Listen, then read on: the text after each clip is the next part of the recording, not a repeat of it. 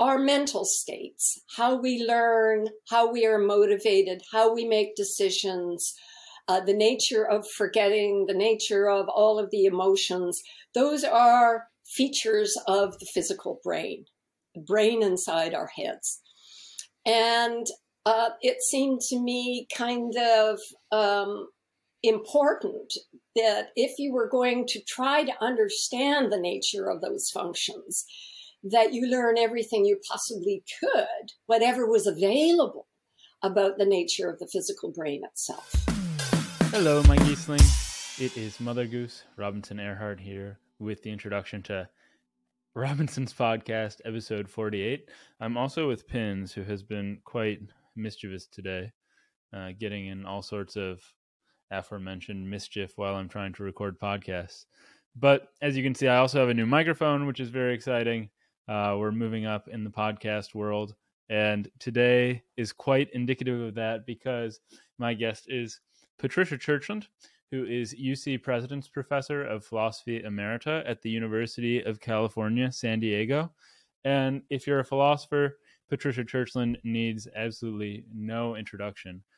She is the founder or one of the founders of Neurophilosophy, or maybe you'd say she's one of the first neurophilosophers, which advocates the blending of, well, you probably just heard actually in the introduction, but I'll put it in my words, advocating maybe the blending of neuroscience with the philosophy of mind, or it's the idea that you can't do philosophy of mind well without taking into account everything we know about the brain. And in this conversation, Pat and I talk about three broad questions in the philosophy of mind and about neuroscience's impact on how we might answer those questions. So the three things we discuss are morality and ethics. And in particular, on that account, we talk about topics that can be found in two of her recent books, Brain Trust, What Neuroscience Tells Us About Morality, and Conscience, The Origins of Moral Intuition. And then we also talk about free will and the mind and consciousness. And in particular, when we discuss consciousness, we talk about David Chalmers' hard problem of consciousness. And so this was a great conversation. I'm so thankful that Pat was willing to have it with me. And you can keep up with her work at patriciachurchland.com or on Twitter at patchurchland. So without any further ado, I hope you guys enjoyed this episode as much as I enjoyed talking with Pat.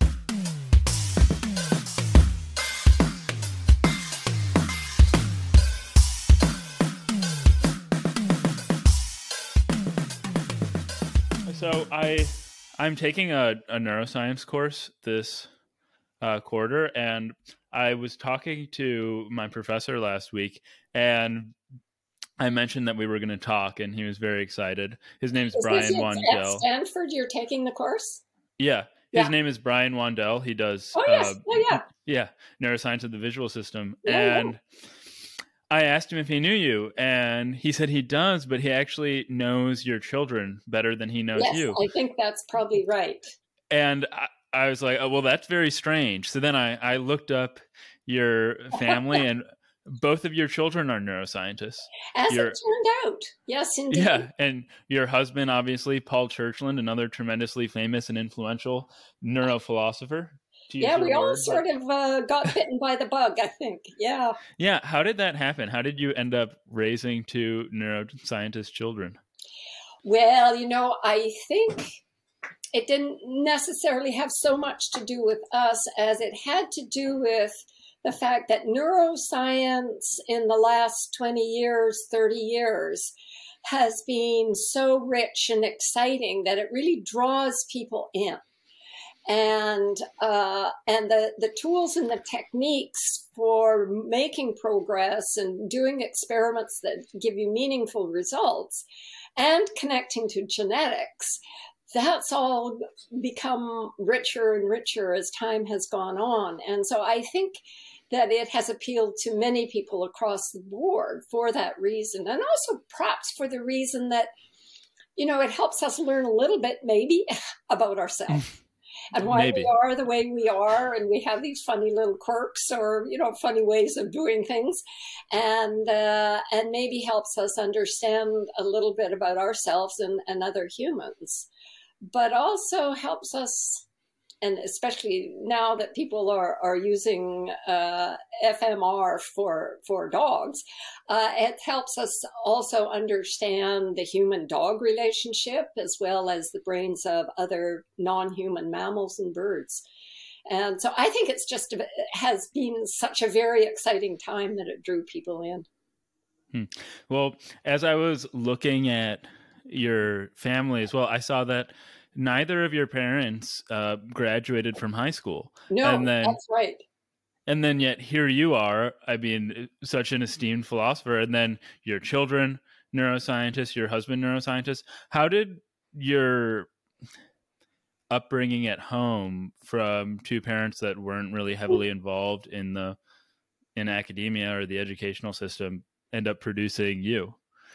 Well, it's an interesting question. And I think, I was born in 1943, so it was still, it was just before the end of the Second World War.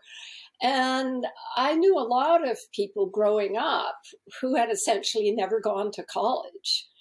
And in the area in British Columbia where we lived, and I think that was much more sort of undeveloped, shall we say, than the more eastern provinces like Ontario, it was still pretty wild. And that was true for, not just our particular family, but most of the people that I knew growing up in this very rural and very beautiful, actually, area of British Columbia. But many of the farmers were very practical people, and they had to solve all kinds of problems in a very practical way. And that often meant that they were very bright, and they went about things in a very systematic way, and they didn't like to be confused and hornswoggled by somebody who had magical ideas. And so I think they were just very, very practical. And my father, although he had only a 7th grade education. Oh, wow. He went to work when he was 12 as a printer's devil in a small town in Alberta. And I'm sorry, did you say a printer's devil? A printer's devil. And I don't know what that is. Devil do? Well, in the old print shops, there was the great big printing press, but there was also a linotype machine which made the type out of lead. And then you would put the lead into trays, and then you would print your newspaper. And the linotype was able to print type that was quite large for headlines or small for the rest of it. Anyway, the printer's devil had the job of keeping the print shop more or less clean and orderly, because with all of this lead and ink and paper flying around, it could get really very messy. So he learned the printing trade from an actual print shop, a newspaper shop. And at night, he didn't have very much to do, but there were books around. And he read everything he could get his hands on because there wasn't much else to do. And one of the things that he read was Darwin's Origin of Species. And that had a huge effect on how he thought about everything and saw everything. Okay, so he was clearly a super intelligent, curious person. So he was better educated than many of the people I knew when I went to college. And my mother worked as, I think she was about 13 when she was sent to live with the family and help raise their children. And they helped her because by the time she was, I think, 16, they sent her to a small hospital in the northern part of British Columbia where she trained as a nurse. So she actually became a registered nurse, so she had qualifications as well. But again, being a nurse at that time meant you were hugely practical. And I think she had a very inquiring mind. In Hazelton, there were still many, many Indigenous people living close by who came into the hospital for one thing or another, and she helped vaccinate them against smallpox and so forth. So she had a very interesting life as well. And by the time I was in school, it was the end of the war. And one of the things that happened was there were a lot of people who were displaced at the end of the war in Europe. And some of those people came from Germany, and they were extremely well educated, very knowledgeable, very well read. Some of them came from England and Scotland, where they couldn't get jobs after the war. And so we ended up having fabulous teachers in our school. They were really well educated. They cared. They were delighted to be out of Europe. And they loved living in this beautiful place, and they inspired us in all kinds of ways. So there were many, many factors that kind of went into the pudding, as it were. And I was just very lucky, I think, to be living in the right place at the right time. And so lots of us ended up going to college where none of our parents or grandparents had ever set foot in a college. Mm-hmm. Yeah, my mom talks about that as like sort of the immigrant mindset is making sure your children get to college, get the best for them. It was wonderful. Yeah, it was really great. One of the people who taught me mathematics, who was wonderful, was a Scotsman who had contracted malaria during the war. He had a PhD in math and physics, so he was very, very well trained. But because he had malaria, his health was rather fragile.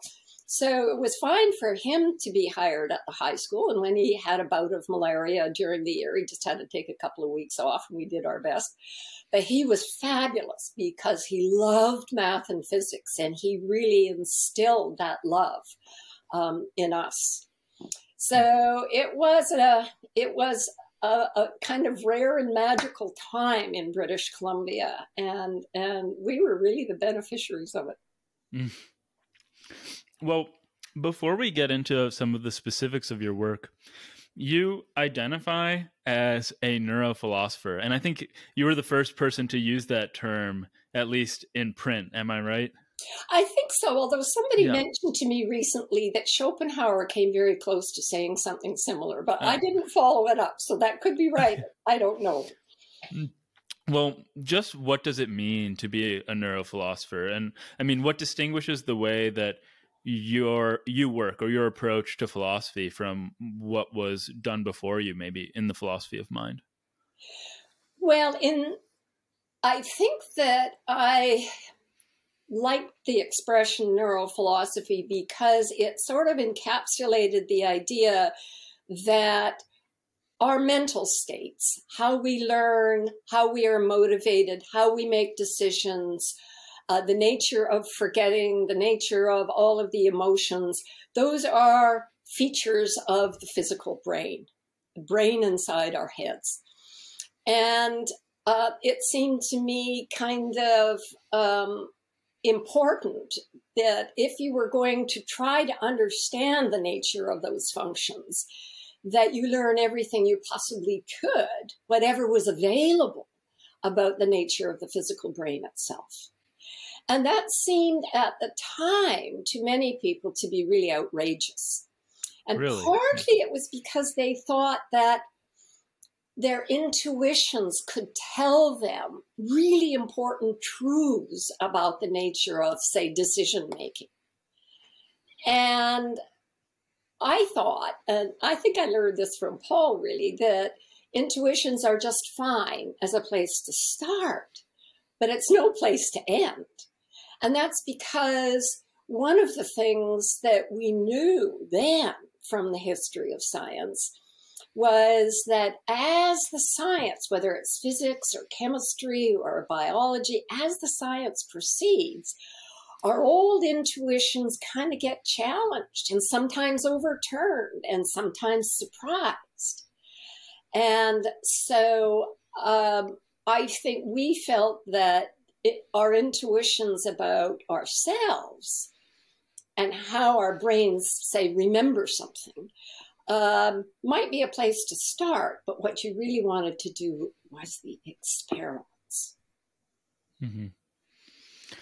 Well, I told you that, when we were talking before recording, that what I really wanted to discuss with you in this conversation was how neuroscience, or your approach to neurophilosophy, sheds light on important philosophical questions.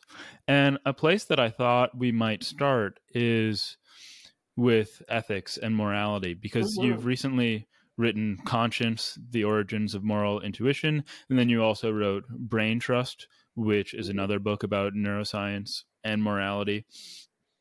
So first of all, ethics and metaethics aren't typically associated with philosophy of mind or neuroscience. I suppose that's true, yes. Yeah. So did you decide to write these books because you were unhappy with the way that ethics and metaethics have been investigated separately from the mind, or what motivated these books? No, it is a really interesting question. And here I think the only philosopher I had read, either as an undergraduate or a graduate student, the only philosopher I read who ever seemed to me to have anything sensible to say about ethics was Hume. And he talked about the moral sentiment as a kind of sort of emotional but cognitive state that probably is part of human nature and that motivates us to consider doing certain things or to refuse to consider doing certain things. And moreover, he thought it was very trainable by learning and experience. And that seemed to me to be very plausible. And it seemed to me vastly more plausible than talking about the truths of reason. Or it seemed to me more productive than trying to drum up counterexamples to utilitarianism.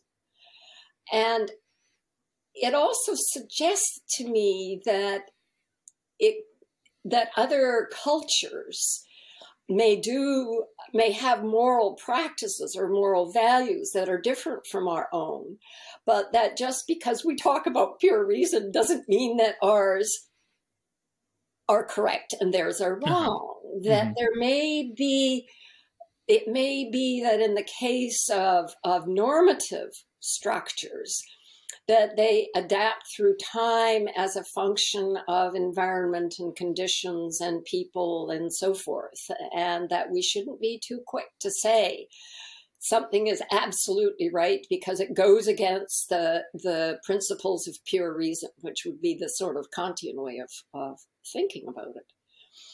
So I never really expected to have anything to say about the nature of morality at all.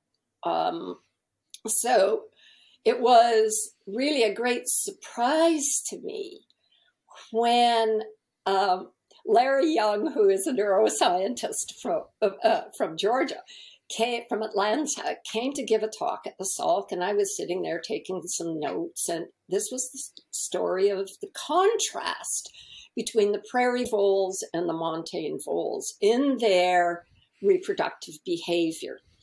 And as you know, the basic story is that montane voles behave the way we think most animals do, which is the male and the female meet, they mate, and then they go their separate ways. And the prairie voles, they meet, they mate, and now they're bonded for life. And that in and of itself, I thought, what? How can that be? What is the circuitry story behind bonding for life? And what does that really entail?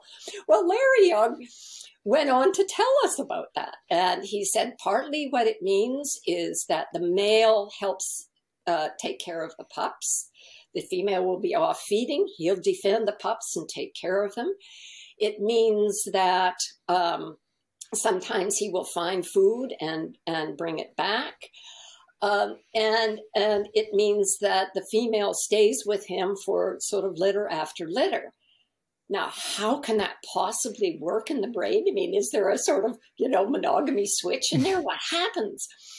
And at that point, of course, Larry has studied, as many other people have studied much more about the relevant circuitry. But what Larry realized at the time was that one difference that seemed to make a difference in monogamy bonding was the density of receptors in the brain in a very specific region for the hormone, the peptide oxytocin, or the peptide vasopressin.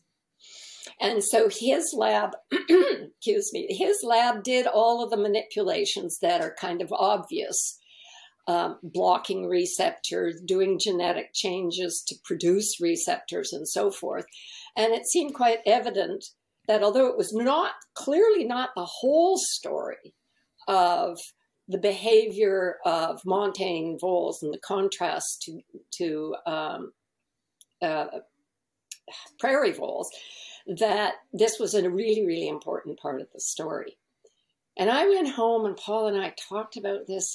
I just thought it was amazing and began to think that bonding behavior can be really very complex.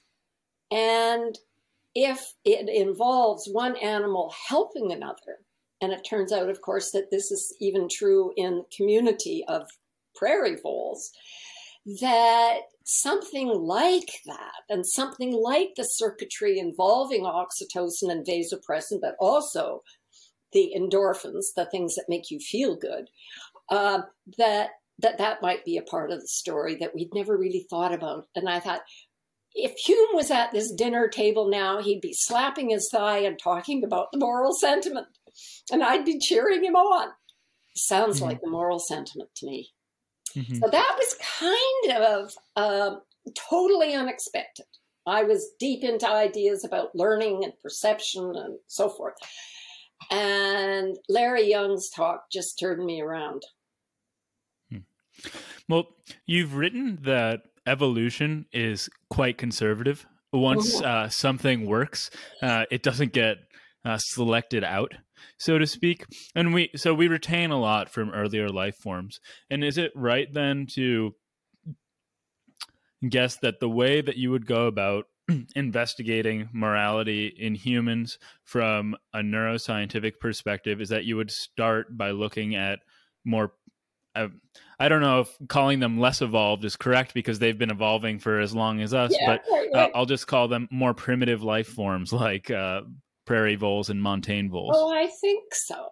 I think so. And, it turns out that although birds have a quite independent evolution of us, there are many species of birds that also depend on and use, amongst other things, oxytocin and vasopressin for long-term pair bonding. And what is vasopressin? I know that it's very similar to oxytocin. It's not clear how exactly the functionality is different. There was some early work suggesting that vasopressin was more common in the males of the species and was more apt to play a role in defense of the nest, for example, than oxytocin. But the story is clearly very complicated, and both of those elements seem to be really important. They're very similar. They're sometimes referred to as sibling peptides because I think they differ only in two places. They're small peptides, and they're very ancient, and they can be used, I think, for many different kinds of things. But it turns out that, especially in the context of the endorphins, the natural opiates, that they can play this very important role of having us, if I can put it this way, having us care for each other. There's much that remains to be discovered. But of course, in the case of dogs, I think many people immediately began to think about the attachment of dogs, both in the context of wolves, attachment to each other and to the pack, but dogs' attachment to humans and their willingness to defend to the death sometimes the human to whom they are attached or the family to who they are attached. And for a long time, I think philosophers laughed at people who said, isn't that, sacrifice? Isn't that altruism? Isn't that morality?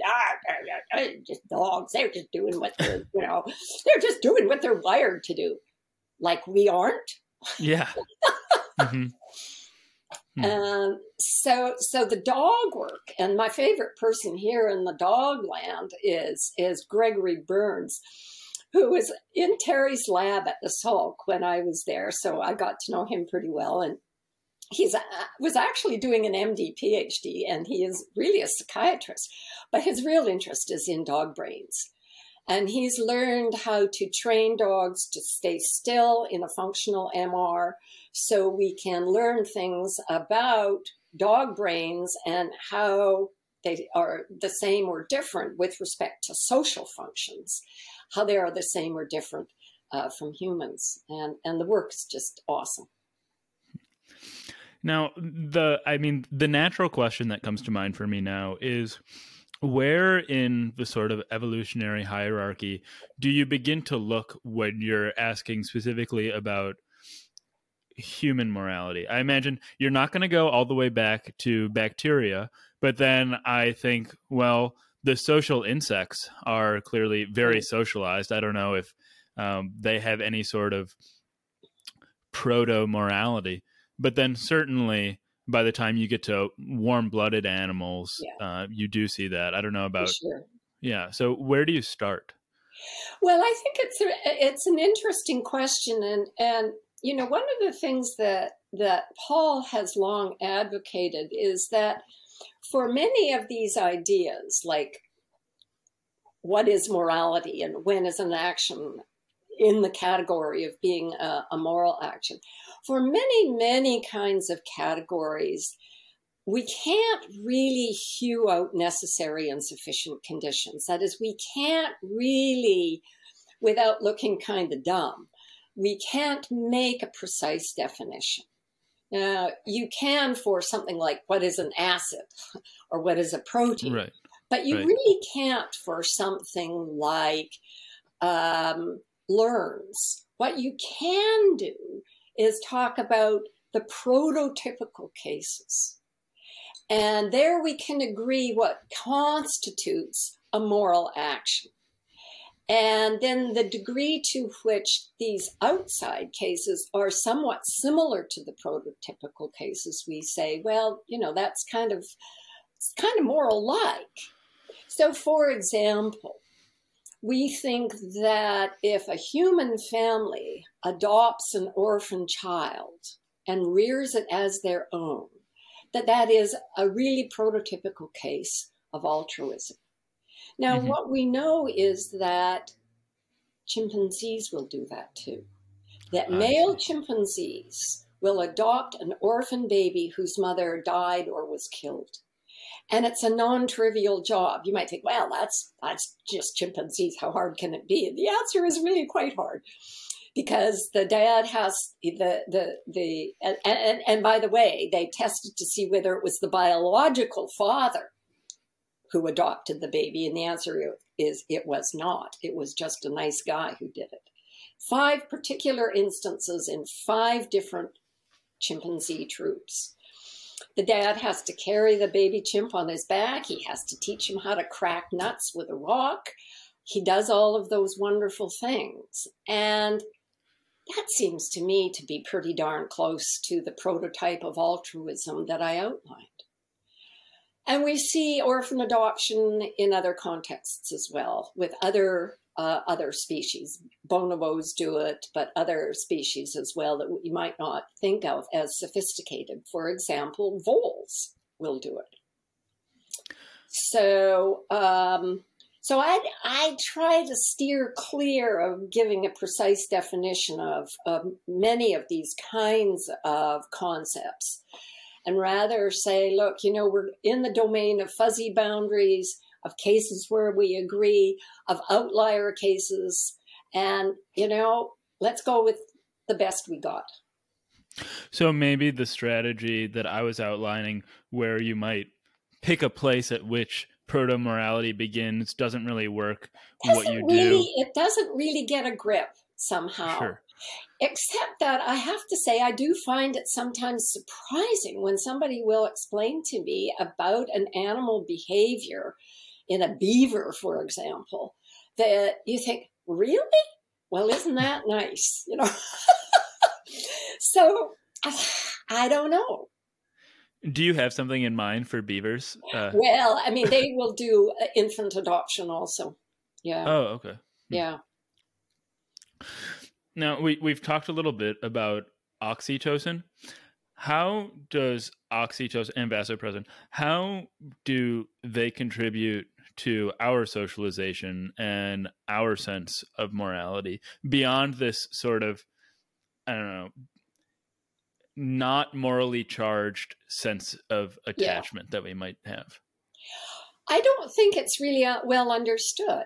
Okay. I think that we do know about the very particular regions in the brain where there are high density of receptors for oxytocin and vasopressin. And we can lesion those, for example, and see what happens. But I think the story is really complex, and it involves many features. And some of the neuroscientists who've worked on this, I think, are really well placed to talk about this better than I. But that recognition of individuals is obviously very important in order to be able to say that this is an individual that we're going to embrace or that needs help or that whatever. And other cognitive functions are going to be playing a role as well. And if, for example, I don't know this to be true, but if the chimpanzee troop was very short on food and everybody was kind of struggling, would the male chimpanzee adopt the orphan baby? And I think the answer is, well, we don't really know, but we do know in the case of, for example, wolves and others, that when times are really, really tough, sometimes the young are sacrificed in order that those who are reproductively able can eat and have others. And so how those things all work and interact and so forth, I think really is something that many people are now exploring. The domain of social behavior has really, really become important in neuroscience and in psychology, and a lot of very beautiful work is being done. Now, another mechanism that you've pointed to in your writing for the development of morality is imitation. And through imitation, I assume that that points to mirror neurons. Now, like another buzzword like quantum, I think mirror neurons get really misconstrued in popular culture and used for all sorts of things. So one, I guess the first part of my question is, how exactly does imitation or this neural disposition to imitate contribute to morality? But maybe before that, if this indeed does come from mirror neurons, maybe you could lay out precisely what mirror neurons are. Well, I guess I don't know actually the present state of the mirror neuron story, but the idea does seem to be that if one observes someone else doing a certain thing, then there are certain neurons in the corresponding regions of the relevant parts of the brain that will be somewhat active, as though they know that for example, my doing this, that's got to do with a hand and a nose. Mm-hmm. Now, I don't know the degree to which the mirror neurons constitute even a system at all, in the way that, we think stereopsis constitutes a system within the visual system. So I don't really know that at this stage. And learning turns out to be such a rich and complex area. There's so many Right. different components that can be engaged as an animal makes its way in life. And certainly imitation can be very important. And sometimes it's rather surprising when, for example, you have a certain funny behavior and one day you realize your dog is imitating you. Oh, really? Does your dog imitate you? Yeah. I mean, a very simple behavior. And so clearly imitation is very important. I mean, we know, especially in vocal learners, that there are very particular genes that are essential for vocal learners to do vocal learning. And are you referring to birds or? yes, okay. yeah, for birds in particular, yeah. So probably imitation is an important part of learning, but clearly many aspects of how to live a social life within the community have to be learned and have to be picked up. And that's been observed by people who watch wolves, for example, and watch how the young learn to do all of the things that wolves need to do, including, hunt down predators, which is, I think, not an easy job for the most part. Mm-hmm. When I look at my dog who's sleeping on the bed with my cat right now, it's quite cute. But I suppose that in some rudimentary way, he will imitate me or mirror me when I get excited. If I'm jumping around, he'll start jumping around. Absolutely. If I start running, he'll run, like that sort of thing. Yeah. So yeah, they do pick up on that. That's for sure. Mm-hmm. Yeah. Beyond oxytocin, vasopressin, and mirror neurons, are there any other very important structures or processes in the brain or in simply our DNA that contribute on a major level to our development of morality? Well, I think it's generally believed that the endogenous opiates, such as the endorphins and the enkephalins, because they produce feelings of pleasure, play a very important role in sociality. And so that's an important part of the story. And of course, dopamine is generally an important part of any story that involves learning, whether it's learning by trial and error or learning by imitation or whatever. And almost certainly there's much about the story of learning that remains to be discovered. And in particular, that's going to be true about social learning, but quite a lot is being done right now on birds and vocal learning and the genes that are necessary to have vocal learning, as it is seen in some very special birds like parrots and hummingbirds and a few other species. So that's an interesting link. And I bet you're going to ask me, are those same genes involved in learning in humans? And I think the answer is yes, but I'm not sure. I've kind of forgotten that, actually. And so all of these mechanisms that we've been discussing, they suggest to me that our moral beliefs are sort of caused in us, maybe in a similar way to an infant crying. There's something that's like programmed into us. They're innate. Yeah. And then on a philosophical level, I wonder what that says for you about the state of moral facts or moral truths, I guess. Like what are your meta-ethical beliefs on? Well, I think you're right that we we are social creatures. That's the way we're raised. And I think it is correct, now that I've had a few moments to think about it, that the capacity for vocal learning is related to these known genes. And that if you lack those genes, then you lack the capacity to acquire the speech habits and so forth of your group. We are intensely social. We learn social practices and social skills without even really thinking about it.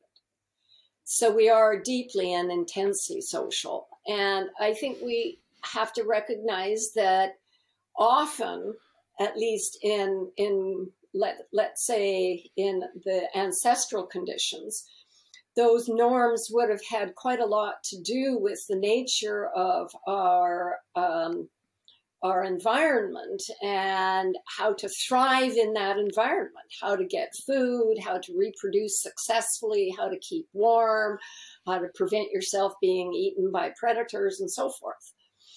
And then perhaps as time goes on, you would have more complexity within your group, and you might develop other kinds of norms. But I would bet serious money that in the ancestral conditions of Homo sapiens, that we were probably monogamous pair bonders. We probably lived in the same group for most of our lives. We interacted with other groups, and then there was the young would meet other young, and they would join the group or mix it up or whatever. And then it was really, as you might think, rather basic, except in its own way. It was also very, very complex. So what does that tell us about moral truths? Well, an example, I think it's in one of the books, I suggested that there are some differences between, for example, the norms of the Inuit that I met when I've been up in the far north. And one of them is the strong feelings they have against lying and fibbing. Mm-hmm. And I think it's partly because living in such a cruel, demanding environment. If I tell you there's a seal down in the water that we could have for dinner, and it turns out, only joking, and you waste all that effort going down there to get that seal, they're apt to be very, very annoyed with you. Yeah. And so we may not have quite that reaction because we live in a much more sumptuous environment. So I think we are going to see differences, but I'm constantly struck by the deep similarities between cultures. And the tendency, of course, to find one's own culture as containing the deep moral truths that all should live by. I guess that temptation is really quite strong, and it's expressed in many religions. But again, sometimes if you look at religious ideas across different religions, we do see certain kinds of similarities that are kind of striking. We also do see certain kinds of differences. But it's okay, I think, for a person in our kind of culture to say, with regard to an idea that someone else might have, well, I don't think I could live by that. And without saying, well, you're a moral cretin.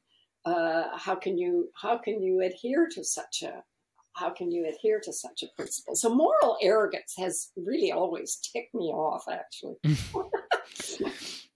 Well, speaking of, I guess, the moral high ground, or loosely improving our morality or sense of ethics, does any of this research or philosophical work point the way to better modalities for rehabilitation? I mean, the acknowledgement or the understanding that morality is a physical structure, or the product of a physical structure. It can be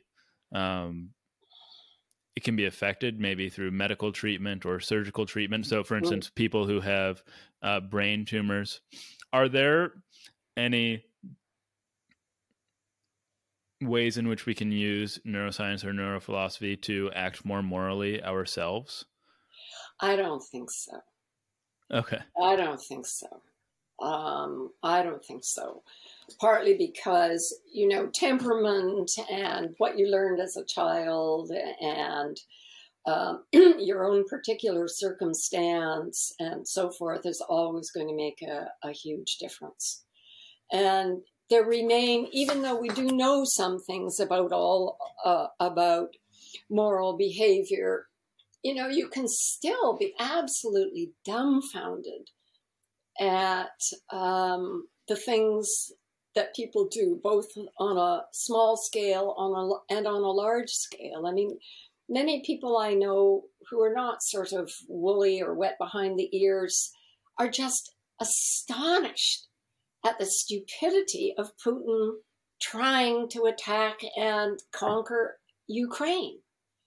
Mm-hmm. I mean, and it's such a destructive, such a horrible thing to do. It's a horrible thing for him to be doing to his own country.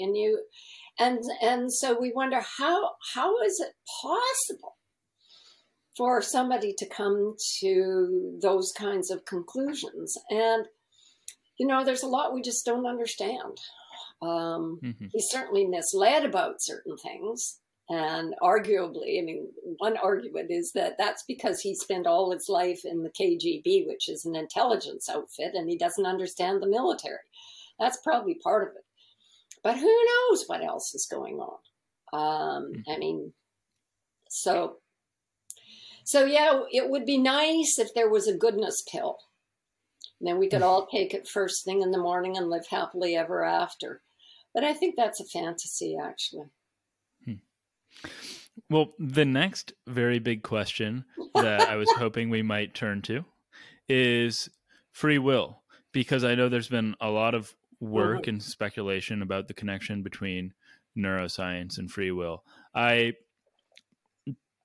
don't know where I read this. Maybe it was in one of Dan Dennett's books. Maybe it was something that was debunked. But I seem to recall reading a study in which maybe somebody was maybe their brain was wired up to electrodes or something, and they were reading a book, and the decision whether to turn a page or not was sort of registered by these electrodes before they were consciously aware of it. And whether or not this story is true or not, I think what I'm getting at is, does neuroscience undermine our capacity for free will at all? Or are you a compatibilist on this account? I think I'm a compatibilist. The idea being that that there are, again, if I can use the conception of not a precise definition, but the idea that their concepts are fuzzy boundaried and they have central examples. The central examples we care about with regard to decision making really have to do with important things where we have control or we lose control. And to have control can mean a number of things. It needn't necessarily mean that you're conscious of all aspects of it, but that you can be, and that you can make a decision to do otherwise. So, it's a very good thing for us that lots and lots of our decisions, like turning a page, are made subconsciously. Because otherwise, you'd clutter up your brain with a whole lot of stuff that's not serving you very well. So it's a good thing that those things are done unconsciously. But on the other hand, if you ask me, for example, could you turn off this computer right now and end our conversation? Well, sure, I could. Do you want me to do it? No, No, please don't. But I can do that. Now, sometimes I turn off my computer without thinking about it, and that's because it's at the end of the day and I'm about to go down for dinner and my power of the computer is very low and I need to recharge it. I don't have to go through all that consciously. So I think the worrisome places are really where we want to have control, and sometimes we lack control, as a child might lack control when it gets very, very frustrated with trying to do something and not being able to. And so it might yell and scream and kick and so forth. And that's a case of losing control. And we all lose control once in a while in our lives. And it's not that somehow you suddenly become an automaton.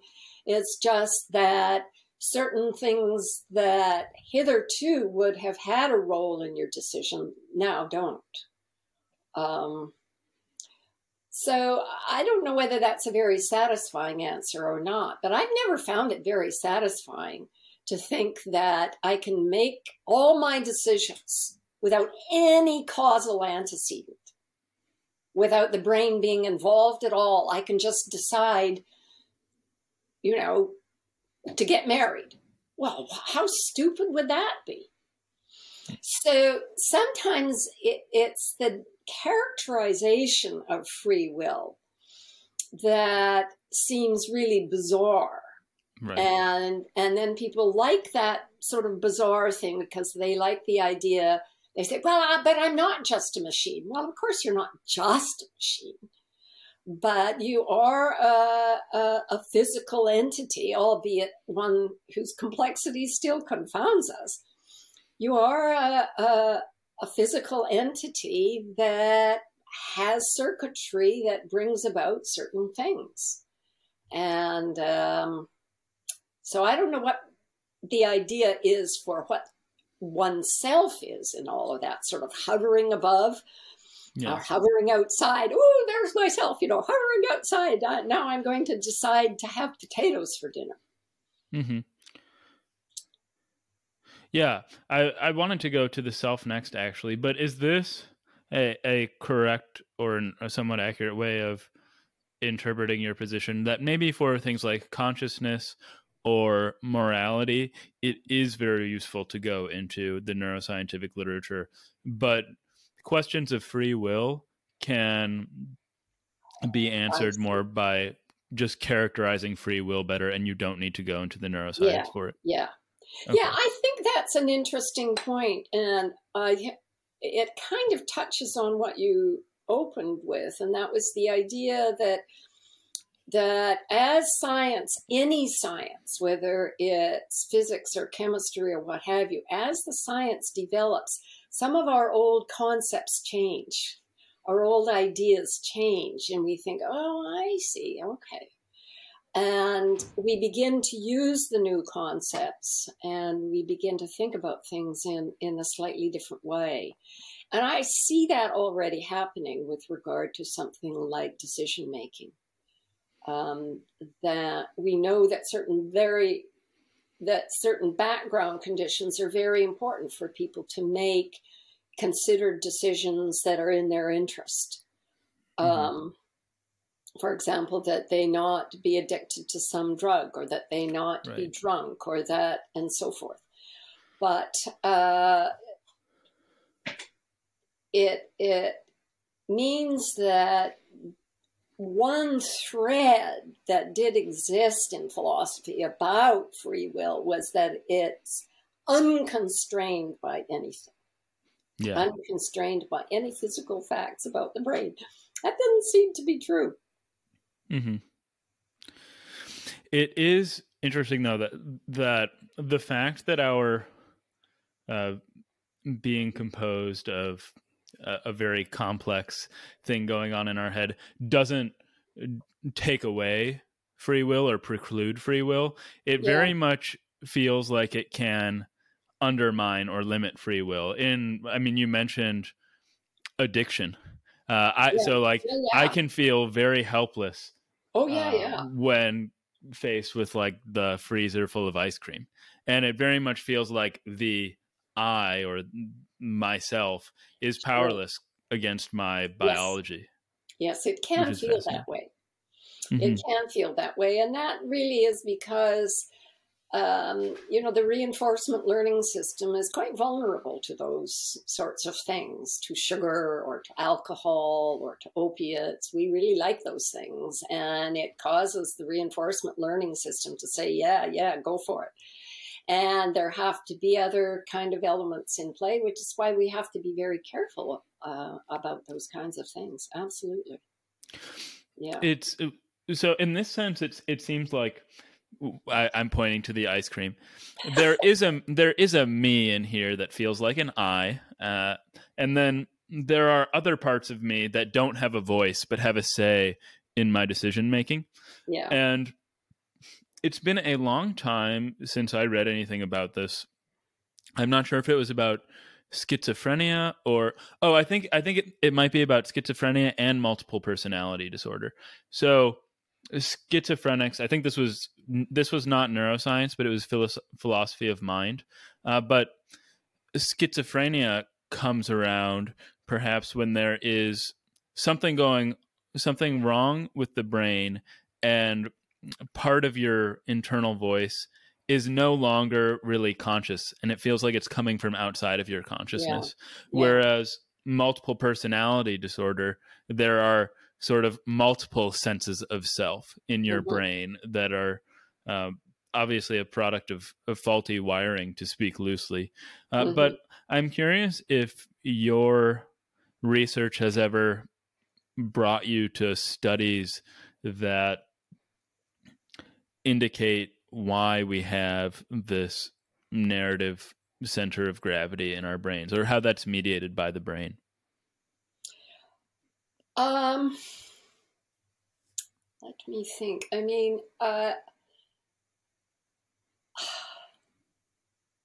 Nothing really springs to mind at the moment that is that is particularly useful. But I think that it in a very loose and informal way, it's easy to see the utility of having this sense of oneself as doing things and making decisions and being the one that goes to sleep and the one that wakes up and so forth. But at the same time, your point about schizophrenia is well taken, because there must be something about that system that is actually quite vulnerable.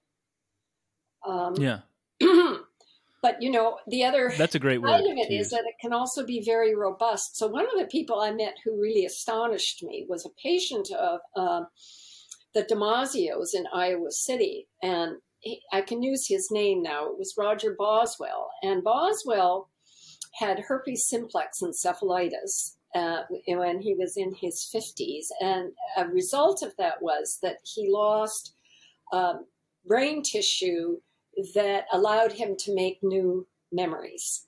It also took brain tissue that allowed him to recover old memories. So he was really in bad shape. And so when you would meet him, he would have about a 20 to 30 second time frame. But what astonished me was how he clearly had a sense of himself. He knew when he needed to go to the bathroom. He shook your hand. He would always comment. He said, you asked him, what did you do when you worked? And he said, well, it's hard to say, because he couldn't remember, but he was a used car salesman. And he had the kind of, smoothness that he had when he was a used car salesman. And he was very very gracious, very kindly, and he spoke well. But then if you would distract him, he'd come back and it would be, oh, and how are you? And who are you? Because he couldn't remember. But the fact that he had this sense of himself as interacting with you and as being hungry or as wanting coffee. I want coffee is something he could say. It really I found it very striking that sense of himself was so robust, given that he had lost so much of his autobiographical memory, of his world memory, and so forth. Mm-hmm. What jumped out at me most about what you've just said, though, was your use of the word vulnerable when actually referring to my anecdote about schizophrenia, because the fact that schizophrenia is, so relatively common, suggests that there is some easily, patterned or replicable underlying brain structure that can be altered to produce this very dramatic effect. Well, I think the genetic studies are the things that are making progress on this. I don't know about schizophrenia in particular, but I do remember reading, I think it was just yesterday morning, that genes connected to autism have now been to some significant degree identified. And I think the belief is that we will find similar connection. There will be genetic connections to schizophrenia. The other side of that is people wonder, well, are there cases where those genes are present and they confer some kind of big advantage without allowing for the full expression of the phenotype, of the schizophrenic phenotype? And I don't think that that's understood, but it's been known for a very long time that it does, as they say, run in families. And so the pursuit of a genetic link may not be the only sort of causally relevant factor, but the pursuit of a genetic link is, I think, really warranted. Mm-hmm. It's something that so we talked a little bit about, and it's hard to find precise language to use it to describe this, but my identification with parts of my cognition, but not other parts of my cognition. But there's also, I think, some very, very interesting questions surrounding identification with our bodies, because in a sense we feel like we occupy our bodies. We don't, I don't feel like identical with my hand per se, but there are people who really, maybe body image disorder. A lot of people struggle from that. I have that, and I'll look at my body and not like it and feel like it really isn't mine. But more dramatically, I think there are people who will maybe look at their foot and think, this is not my foot. I want to get it amputated. I identify as somebody who's amputated. And an interesting thing that I'd heard, I don't know where, but if you have a post-nasal drip and you have mucus in your mouth, it doesn't particularly perturb you to have it in there. It's not gross. But if you spit it out onto a plate and then look at it and consider putting it back in your mouth, it suddenly becomes absolutely disgusting. You would not want to do that. And so it's very interesting that when it's internal, you identify it as part of you, but not when it's outside of you. That's very funny. Yeah. But I'm wondering if there are any brain mechanisms that you know of that make me feel like my hand is mine in a way. I guess pain is one thing, or I'm obviously going to want to protect my hand because if it hurt, I don't want it to hurt because I will feel that. But I maybe I'm having trouble being more precise with this. Yeah, I think there are real puzzles about these things. Okay. Well, that's encouraging. I think so. I mean, I don't feel any great loss if I have a haircut. Right? I don't feel, oh my gosh, part of me's gone down there on the floor. Yeah, that's another good I example. don't really, but I'm sure if you cut my hand off, I would. But without getting to, I'm sure that there are people who've kind of looked into this and have more to say about it. But yeah, puzzles abound for sure. Well, the next thing that I was curious about, and I know you've done a lot of thought on this, is consciousness. Other than representation, one of the biggest areas in philosophy of mind. And I saw recently on Twitter, you said, or you and David Chalmers had an exchange, and you two are old friends.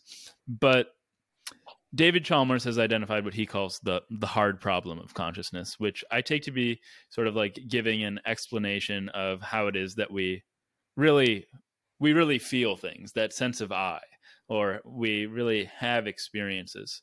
How do we explain qualia? Do you, or go ahead, you were going to say something? I think the fact that we don't have a full explanation doesn't mean a thing. So what? I mean, why would you expect that?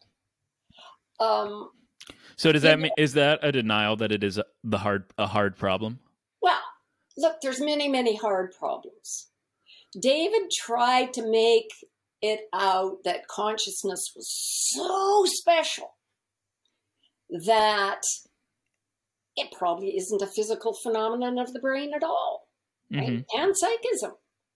And here, remember how the argument goes. The argument is, I can imagine a zombie who's exactly like me in every respect that has to do with behavior, and yet is not conscious.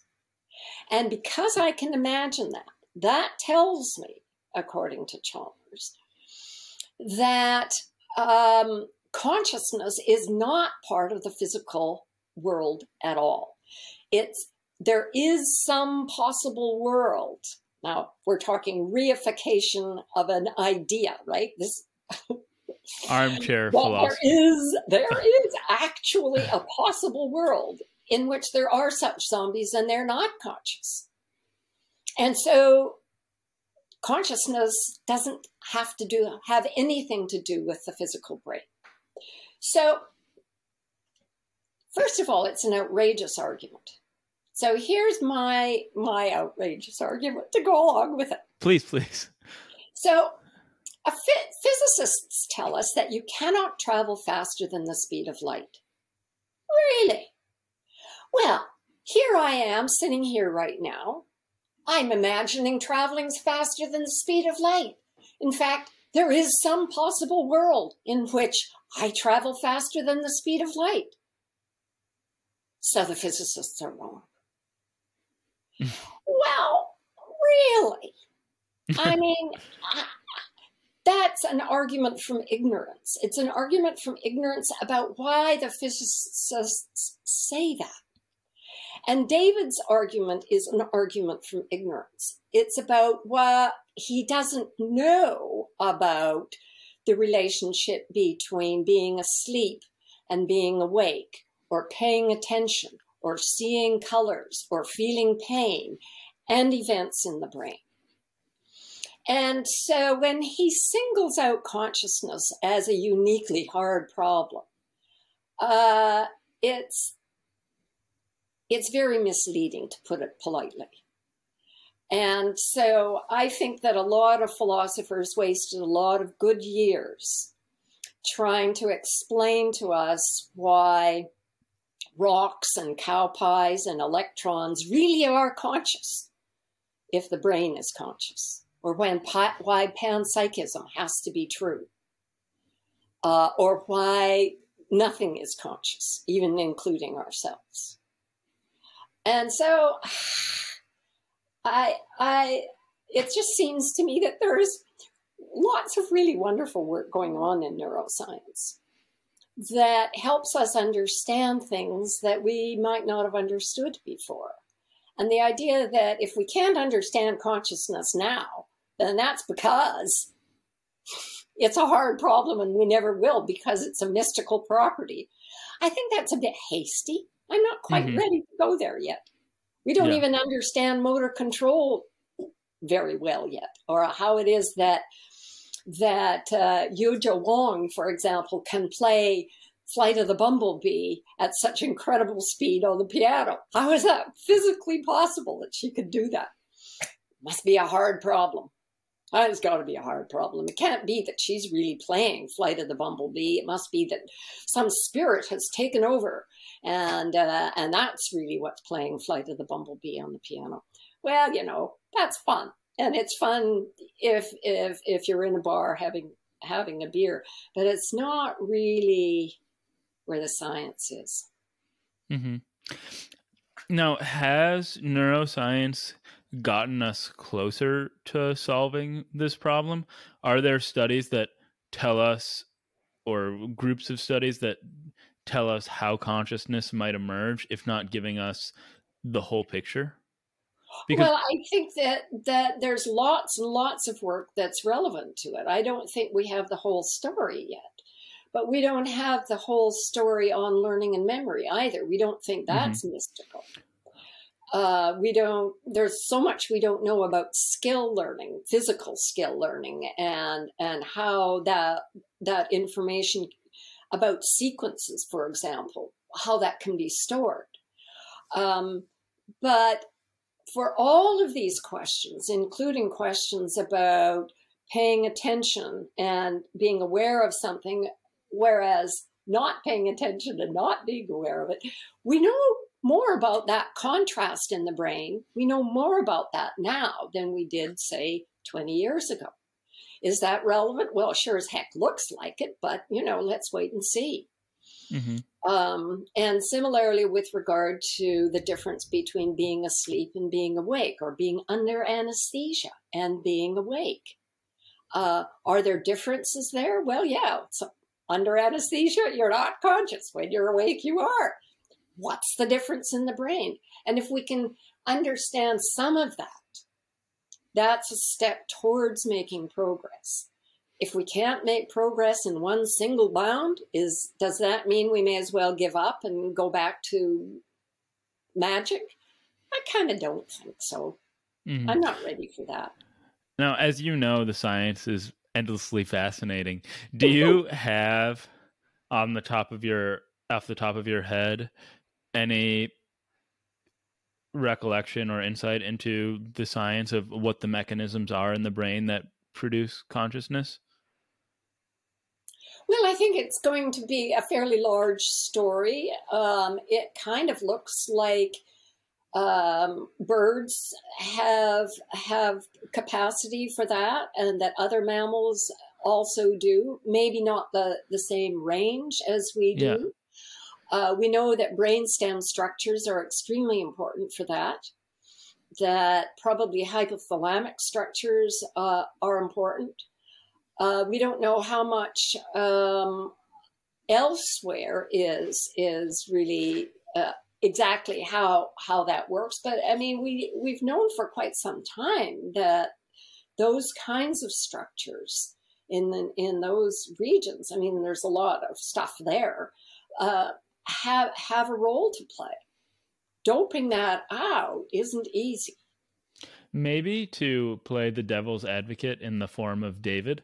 Sure. I don't know if he would say anything like this, but how could you tell from looking at brain scans of a bird that bird is conscious or is having something like, to use a word that you might not like, a phenomenological experience? Well, you could see the difference in the brain, at least, between when it's awake and hopping around and getting food and so forth. You could see the difference between that state and when it's under anesthesia. Oh, it turns out it's much the same as the difference between when a vole is up and about and hunting and when it's under anesthesia. Oh, it's similar to when a human is blah, blah, blah. so there's really some quite good ways of answering these kinds of questions. And of course, sleep has been studied for a long time. Long before we had functional MR, people would just put electrodes on the head, and they got really quite interesting data. And we know that deep sleep is very different from dreaming sleep. Are you conscious during dreaming sleep? Well, quite often I am. And are you conscious during so-called deep sleep? Well, presumably not. I mean, I'm not around to check it out, but yeah. So there are really interesting ways of making progress here, and some of them are quite new, and some of them are not at all new. And I think David just found it very convenient not to worry too much about that. Mm-hmm. Well, back to the birds, I guess, or maybe I'm using birds as a proxy for bats in this case.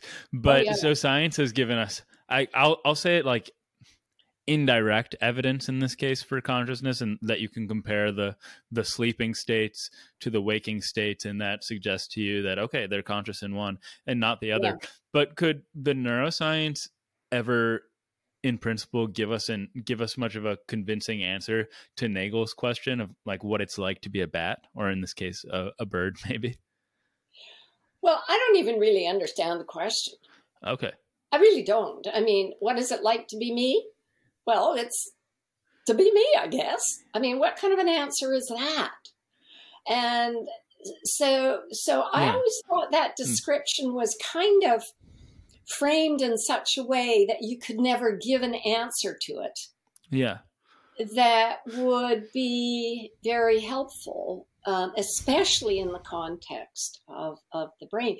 I should just mention, too, that, there are other ways of investigating the brain and just looking at sleep and dreaming and anesthesia and so forth, but having, microelectrodes where you stimulate subliminally or supraliminally and see what the difference is. Does the individual see the color or not? And you can tell by the response. And the people have gotten very clever at getting recording responses in animals and other things. So I think that there's lots and lots of ways of making progress on this. No, that's a very fascinating response. I mean, anything I could say to you really about my experience, like, oh, I'm seeing red right now. Big deal. You should be able to say that about a bird. If you figure out what neurons are firing when they're seeing red, you should be able to give just the same sort of verbal description you could about a human. Yeah. So that's an interesting way of and looking I think we can do that for lots of things. For example, for feeling pleasure or for feeling aggression. Yeah. And microstimulations will produce those effects, and you can. Huh. So what you have to do, I think, is not sort of give up too soon. And the problem really was that David gave up way too soon. He gave up way before the science was done. Yeah, but so now I'm just thinking how fascinating it would be. I mean, it's at least conceivable. I guess I'm in the armchair right now, but you could come up with an algorithm, and if you had enough understanding about the brain, you put some electrodes or some device on a bird, and the computer or the algorithm will then give you a typed out description of everything it's feeling. Oh, it's seeing red. Oh, it's smelling this. Oh, it's feeling pleasure on its foot. I mean, and that's just going to be anything you can get from a human. So if it's like something to be me and I can explain that to you, then we should be able to provide a similar explanation on the behalf of a bird. Yeah. Okay, I really like that. We've done some like philosophy today. Yeah, now, I think so. I think you want to just not buy into the picture that, and David Chalmers wasn't the only one, God bless him, but you don't want to buy into the picture that philosophers peddled that this is all too hard, and anyhow, neuroscience is irrelevant, and we'll never learn anything anyway, and we should just take our intuition seriously and call it a day. And I have to tell you about. I think I mentioned this on the Twitter response to David the other day, and that is the physicist John Wheeler had this very. He was at Princeton. He was a cosmologist, and I think he had a lot of encounters with various philosophers. And he said, philosophers are like tin cans tied to the back of a car. They make a lot of noise. They're always behind, and they never advance the project forward. What a great... I know. So, I mean, it's a little harsh, but we want to be careful of going that way as philosophers, and we don't want to put ourselves into that particular framework. I think that is very much one possible way that philosophers can be. Another that I've heard, however, that I also find a little more promising, a professor of mine at Stanford, Nadim Hussain, said this, that philosophers are the ones who handle the really difficult problems. And as soon as they become tractable, then they're given off to the subdiscipline. So, I mean, a lot of these problems started with philosophers like Aristotle, and as they've become tractable, then they go to physics or linguistics or mathematics or something. Yeah, like no, that. I think something like that is true. I mean, the question of what is the nature of life? When I was in school, in high school, in my little backwoods village, I had a biology teacher who was a vitalist. I mean, just as some people are panpsychists, he was a vitalist. He said, how can you possibly get livingness itself out of dead stuff? You can't. So livingness itself, vital spirit, it must be in everything that is alive. Yeah. Nobody thinks that anymore. And you have to ask yourself, why? It's not just because it's unfashionable. It's unfashionable for a reason, and that is we have quite a good understanding now of the molecular structures that support being alive. Right. And so we don't need the idea of vital spirit anymore. And I think something similar is sort of true in the case of the soul or the spirit, the human spirit, unless you just mean, the human spirit is, the degree to which you have get up and go. But we don't really need the idea of a soul. Right. And they're similar in the sense that this idea of the spirit will go the way that vitalism went. I think so. Mm-hmm. I kind of think so. Yeah. Now, my last question on consciousness, which I think will be pretty brief, is consciousness isn't just like it's on or it's off. Absolutely. Right. And it's super textural, to use a word. It's subtle. It's really fluid. We can have very different sorts of experiences. And then on the one hand, I mean, I can have anger, redness, wonder, dreams. Does all of this suggest maybe that there won't be some single explanation for what consciousness is? It's not going to be like a one sentence answer. There might just be all of these different small answers. Oh, this is how we experience color. This is how we experience so-and-so. And then it's just this very complicated picture of how it all comes together in the brain to form what we reductively refer to as consciousness. Anything is possible. There is a tremendous amount of progress yet to be made in understanding brains. And I feel rather foolish predicting what it's going to look like. Well, thank you so much. Again, this has been a huge honor to talk to you. Okay. It's really been great. Okay. It has been good too. So thanks so much.